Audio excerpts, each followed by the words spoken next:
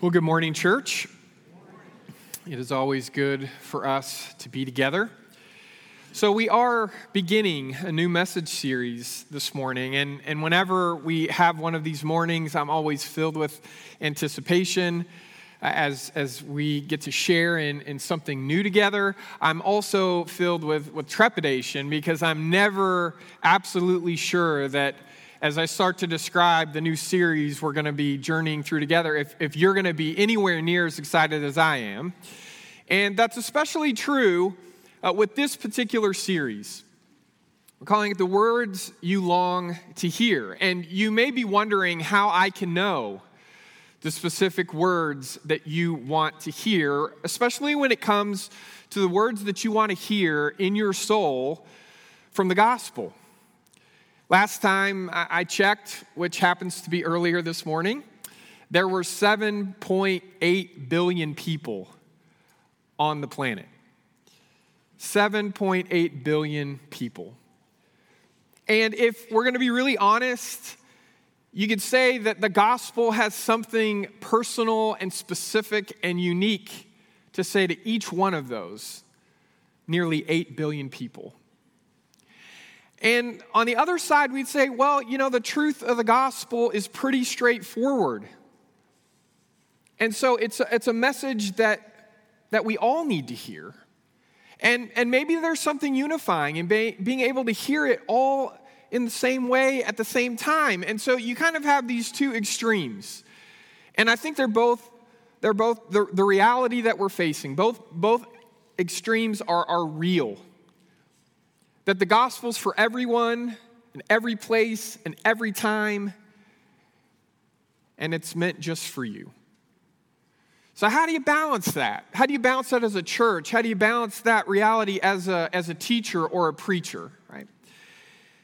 When I was going to school at ACU, I remember one specific class. It was called Narrative Evangelism, and it was a class that was supposed to help us think through how our own life stories connected with the story of the gospel and how we could then share that from a personal perspective with someone else and help them think through how does the story of their life intersect with the story of the gospel. So one of the things we did right at the very beginning of this class was we took a test, not the kind of test you study for, but the kind of test that's supposed to help you understand yourself a little bit better. And so you answered all different kinds of questions about what mattered to you the most, and what kinds of experiences you had, the way you thought about God, the way you thought about Jesus, the way you thought about the Holy Spirit and its role in your life and the life of the world. So you take this test, and at the end, the class was pretty much divided into 5 large groups to say, specifically just to you, we'd have to have as many different groups as there are people in this class, but just roughly in terms of breaking you up into groups that we can then work with, we're going to put you in these 5 different groups, which represented 5 major ways of thinking about yourself and thinking about the world and thinking about God. And then we worked on these projects where we presented the gospel for that kind of person. Was it somebody who really thought that what was most wrong with the world was conflict, and so what the gospel could bring was reconciliation? Because there's people out there who've never heard anything about Scripture. They've never heard anything from the church, and they still deep in their bones and their souls believe that what's wrong the most in this world is conflict, and so what we need is reconciliation. We had a group that talked about condemnation and forgiveness. People who live their lives wrestling with shame and their mistakes and feeling like there might be no real hope for them and needing to hear from the gospel that it doesn't matter what you've done. God loves you anyway. Right? And we did this all semester. And the main thing I want you to hear me sharing with you from that experience was it was the first time in my life that I thought, I almost always share the gospel or preach the gospel in the way that connects with me the most. Because it's just how I think about it. It's what makes me feel the most comfort or the most challenge or the most courage, right? And I think, okay, well, if I want to hear it that way, then you want to hear it that way. And maybe there are people in this room that want to hear the gospel exactly the same way that I long to hear the gospel. But then there's a bunch of you that's not how you see the world. It's not the kinds of experiences you've had. It's different. That is never, that feeling, that moment of realizing, you know what, there's multiple ways of sharing the truth of the gospel, and we need to work to get outside of ourselves enough to think through, if the church is called to share the good news of Jesus with anybody and everybody, then we need to work harder at figuring out, how do other people see things, and how can we speak to that? There you go. And in order for that to happen, we need to experience it ourselves. Now, you may be wondering, what's this kind of quilt-looking image that we have for this series? Why are there 9 squares and all of that? And the reason for that is because I want you to know where I'm coming from here. Now, how many of you have heard of the term the Enneagram? How many of you? Put your hands up if you've heard of it. I didn't ask you if you've heard of it and it annoys you. I just asked you if you've heard of it. Okay, I want to be real clear with those of you who've never heard of it before. I did not say pentagram, okay? I said Enneagram.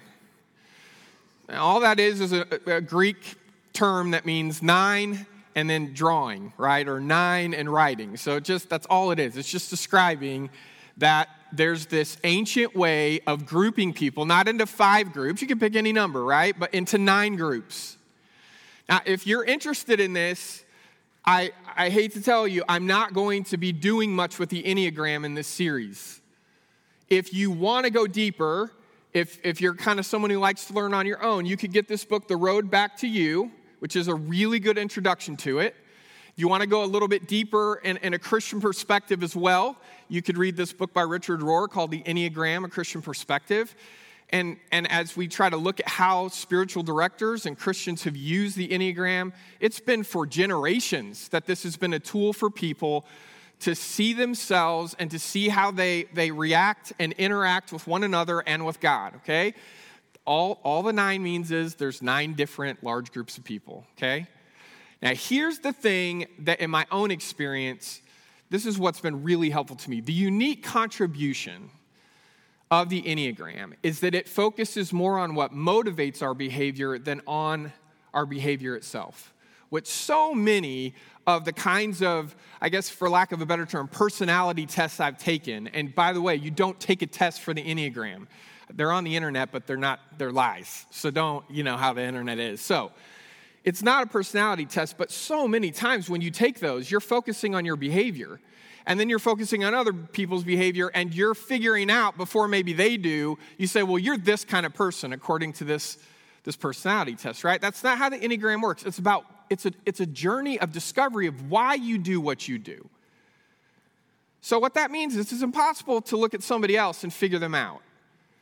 Because what you're going to do is you're going to see their behavior, and then you're going to assume that you would act that way because of these reasons, so they must be acting that way because of those same reasons. And so the Enneagram has helped slow me down in assuming I know why you're doing the dumb thing you're doing, or why you're doing the incredible thing you're doing, or why you're doing the anxious thing you're doing. Like I start to slow down and say, well, maybe I don't know. Maybe I should ask a question instead of assuming I have you all figured out. That's been helpful to me. But here's the thing. It's been the thing that's really changed everything for me in terms of, as I think about the gospel and sharing the gospel, it's helped me remember that while this way of talking about God or Jesus or the church or the Holy Spirit resonates with me, there may be a better way to talk about it so that it would connect and resonate with you, right? That in other words, all of us have these ways that we need to hear the truth of the gospel. And all truth is God's truth. And there's lots of different ways that we can share who Jesus is to us and what he can be to somebody else. But we've got to do the work to figure that out, okay? So what we're going to do in this series is we're going to look at these broad groups of people. And what I want you to do is just think, as we go through this series, I'm never going to do another recap about the Enneagram itself in the series. This is it. If you want to learn more about it, you can read those books, and our own Holly Rocca is teaching a class on the Enneagram at 9 a.m. on Sunday mornings for the next 8 weeks. That's the advanced course, right? If you're interested in that, you go take that class with her. But I want you to pay attention as we go through this series, because what I'm going to do my best, I can't promise you it's going to be perfect, and we'll be back to that in a second. Which one of these needs do you really connect with the most? Now, you're going to connect with all of them. We all do to some degree. But one of these needs is going to be the one that really belongs to you. The need to be perfect, the need to be needed, the need to be successful, the need to be understood, the need to be informed, the need to be secure, the need to be free, the need to be strong, the need to be at peace. Don't those all sound like things you can relate to? Okay, but one of these is yours. And you may not know that right now, and you may not know it till the end of the series. But as we look at Scripture, and as especially we think about what Scripture says about the gospel that speaks to people who are driven in some ways by these obsessions, they're not just needs. They drive everything. Who are you? And how do you need to hear the truth of the gospel? So let's begin at the beginning. And I happen to be a number one. And I'd like to fix this slide so it looks better for me, Nate. Can you fix it? There we go. Doesn't that feel better? All that crooked stuff that Stephen Corbett came up with and all the gradients, and just give me solid colors in perfectly matched dimension squares. Don't clap at that. Good night. Am I telling you something you already know about me? Is that what's happening? Okay. Here's the thing. These needs aren't outside of you, right? It's not just the need to be perfect. It's that I need to be perfect. I hear that in my head all the time. I'm not even aware. Do any of you relate to that? That you're just driven by a voice saying, I need to be perfect. And I think underneath that is the sense that in order to be happy, or in order to be good enough, or in order to have the life I want to have, I need to be perfect so that. It's always this thing that's out in the future that's keeping me from having the kind of life that I really long to live. I remember when I was 11 years old, I hit a wall, spiritually speaking, where I just, you know how Paul talks about love keeps no record of wrongs? I was keeping a record of wrongs against myself. And I thought about it. It made it hard for me to sleep at night. And it was all these things that I had done. It was, a stick of gum I had taken from my mother's purse without asking.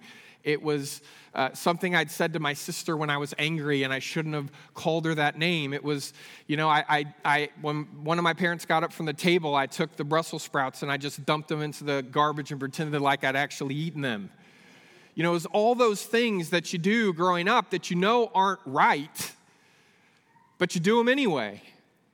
And I hit a wall at 11 where I thought if I stub my toe and get hit by a Mack truck, I'm going straight to hell because I've made a lot of mistakes. And I haven't told anybody about them. Maybe I prayed about some of them, but I haven't prayed enough about them. And so I got to this place where I remember it distinctly. And what triggered it was that I had accidentally, you know how when you have an older bike and the ends of the handlebars wear out, and so it's just the metal circle? I had scratched my dad's car, and I'd blamed the neighbor kid, right? And my dad had believed me because I always told the truth, or so they thought. And he just kind of patted me on the head and said something, how annoyed he was by this neighbor kid. And we walked inside, and I just fell apart and said, Dad, I'm a liar. And I've been lying. I didn't eat the Brussels sprouts. And I went on like this for 2.5 hours.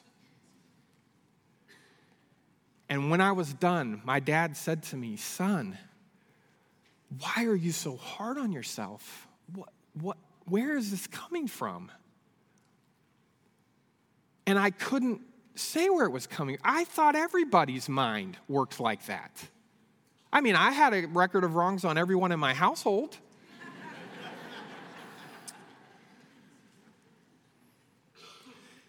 The Apostle Paul kind of describes what it's like to live inside of someone's head who always feels like they need to be perfect in Romans 7, verse 19. I don't do the good I want to do, but the evil I don't want to do, this I keep on doing.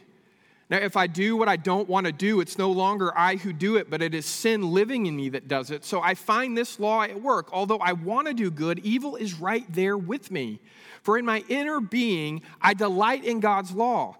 But I see another law at work in me, waging war against the law of my mind and making me a prisoner of the law of sin at work within me. What a wretched man I am. Who will rescue me from the body that is subject to death? Who's going to rescue me from this push and pull war inside of me where I know what's perfect, but I can't do it? Now, I left his answer off of this passage. Does anyone know his answer? Who saves you from this? Jesus Christ. But guess how a perfectionist is tempted to answer that? I'm going to save myself from it because I just haven't worked hard enough yet. I haven't cracked the code. There's a way for me to be perfect. I just have to try harder. I just have to start over. I just have to figure out. And then it becomes, right, not just a perfectionism project for myself. I want to make you perfect, and that always feels great. Right? You've been on the other side of a perfectionist. You've had them where they think they're loving you by criticizing you because that's what you'd want them to do, right? You'd want them to point out the one thing that's wrong with dinner. Because you want to be perfect too, don't you? See, this is what I started realizing the first time I read anything about the Enneagram. I just thought the rest of you weren't as serious as I was about trying to be perfect. I didn't realize there were all kinds of people in the world who weren't driven by that obsession. And what a gift that we're not all driven by the same obsession to try to be perfect. And here's what the gospel says to us, those of us in this room. You know, I'd have you put your hand up, but then you'd have to admit you're not perfect, so you're probably not going to do it. For those of us who understand this obsession, we're going to try to be perfect, and we're going to try to make you perfect, and we're going to try to make the world perfect. And we look at the world, and there's all kinds of imperfections everywhere, and how's it ever going to stop? Well, we're just going to try harder. Here's what the gospel says. You are good. Which is not what I want it to say. I want the gospel to tell me I'm perfect. God's not interested in telling me that. Philippians 3, the Apostle Paul, who you can tell I think was maybe a number one, but I don't know. He continues. He says, in Christ I have a righteousness that's not my own. And it doesn't come from the law, or in other words, his ability to keep the law, but rather from the faithfulness of Christ. It is a righteousness of God that's based on faith. It is a righteousness of God that's based on trust in God, not in Paul's ability to pull off every single thing that God asks. This righteousness that I have comes from a relationship with Christ, from knowing Christ personally, from personally knowing the power of his resurrection and the participation in his sufferings. It includes being conformed to the way of his death, Paul says, so that, somehow I might perhaps reach the goal of resurrection of the dead. It's not that I have already reached this goal, and read this out loud with me, or have already been perfected, but I pursue it, so that I may grab a hold of it, because Christ grabbed a hold of me for just this purpose. Brothers and sisters, I myself don't think I've reached it, but this one thing, this is what I do. I forget about the things behind me, and I reach out for the things ahead of me. Okay, do you see how the gospel reorients? It's not about my ability to perfectly keep a moral track record. It's not about moral perfection that comes through me. It's about this righteousness, this holiness, this wholesome life. When I say wholesome, I mean everything being healthy and whole. Right? That's not going to happen through my effort alone. That's going to happen through Christ alone. The gospel means that the Holy Spirit is empowering us to become who God has already declared us to be in Christ. I want you to read that again. Okay? The gospel means that the Holy Spirit is empowering us in the present tense to become who God has already declared us to be in Christ. We are good because God says we are, not because we can prove we are.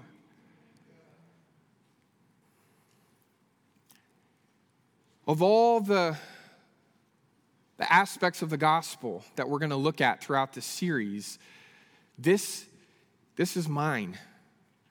This is the one I need the most. And of the 7.8 billion people in the world, there's going to be millions of people who need to hear this, who need to believe this, who need to make it internal enough that it starts to drive them instead of insecurity about proving that they're good by being perfect first. Because that's spiritual slavery. It will never work.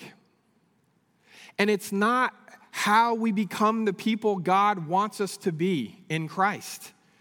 We become who God wants us to be in Christ by believing that what God says about us is true. Nobody in this room is perfect, but everybody in this room, because of Jesus, is good. So I think there's a part of me that there's just a basic misunderstanding of what makes life worth living, what makes relationship worth entering into and risking for, what makes a career fulfilling, what gives my life the direction. I think the answer to all of that before the gospel in my life, the answer to that is I'm going to be in a relationship so it's a perfect marriage, and I'm a perfect father, and I'm a perfect preacher, and I'm a perfect son, and I know deep down that I'm not perfect at any of those things. So you know what I am? I'm angry and I'm anxious and I'm trying to find ways to either pretend I'm perfect or I'm trying to find ways to point out the ways you're not perfect, because even though I'm not, I'm at least better than you. That's slavery. And it's not just slavery for me, it's slavery for all the people who are unlucky enough to be in a relationship with me. The point of life is not to prove that we can be perfect. The point of life is to believe that we really are good. That's not the goal, that's the beginning point. And then we grow into that goodness more and more every single day. That's grace. That we're good and we grow in deeper ways into that goodness until we're good for other people. Not because we're clenching our teeth and we're trying as hard as we can to never make a mistake, but because we remind them of the goodness of our Father. You know, I think it's a basic misunderstanding that I know I have, and part of it is I think the world was perfect at some point. Like if you could go far enough back before anybody made a mistake, like if I had been in the garden instead of Adam and Eve, I could have helped things be perfect just a few seconds longer. That's not actually a language that God uses in Genesis to talk about how everything started. Do you remember the word that God uses? It's not perfect. Let's read it together. Genesis 1, starting in verse 25. God made every kind of wildlife, every kind of livestock, every kind of creature that crawls on the ground. And God saw what? How good it was. And then God said, let us make humanity in our image to be like us, so that they may take charge of the fish of the sea, the birds in the sky, the livestock, all the earth, and all the crawling things on earth. And God created humanity in God's own image. In the divine image, God created them, male and female. God created them, and that's what happened. God saw everything he had made, and what? It was very good. It was not very perfect. That's not good grammar, but you know what I mean.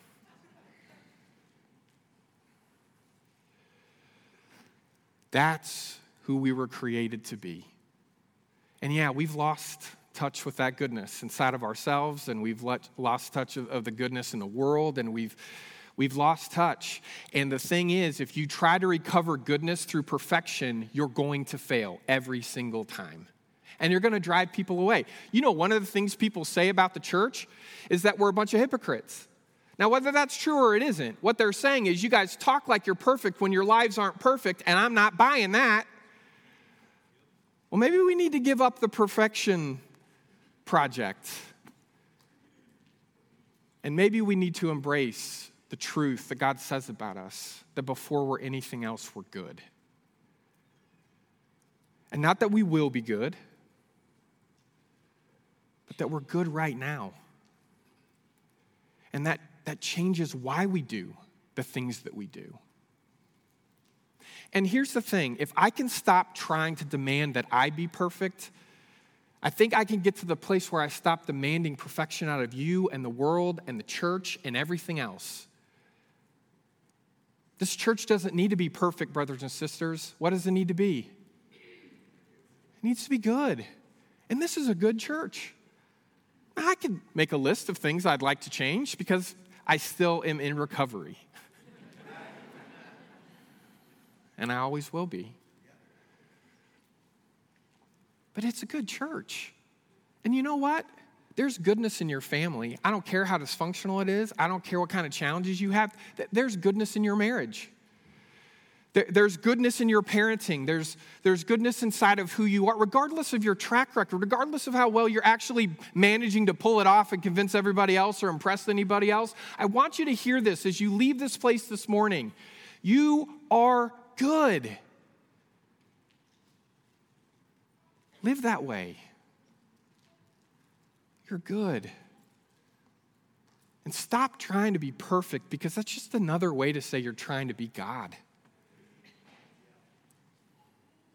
The gospel sets us free from that illusion and the disillusionment that comes from it, where we're constantly losing because we're constantly making small mistakes here and there. And maybe those small mistakes lead to bigger mistakes.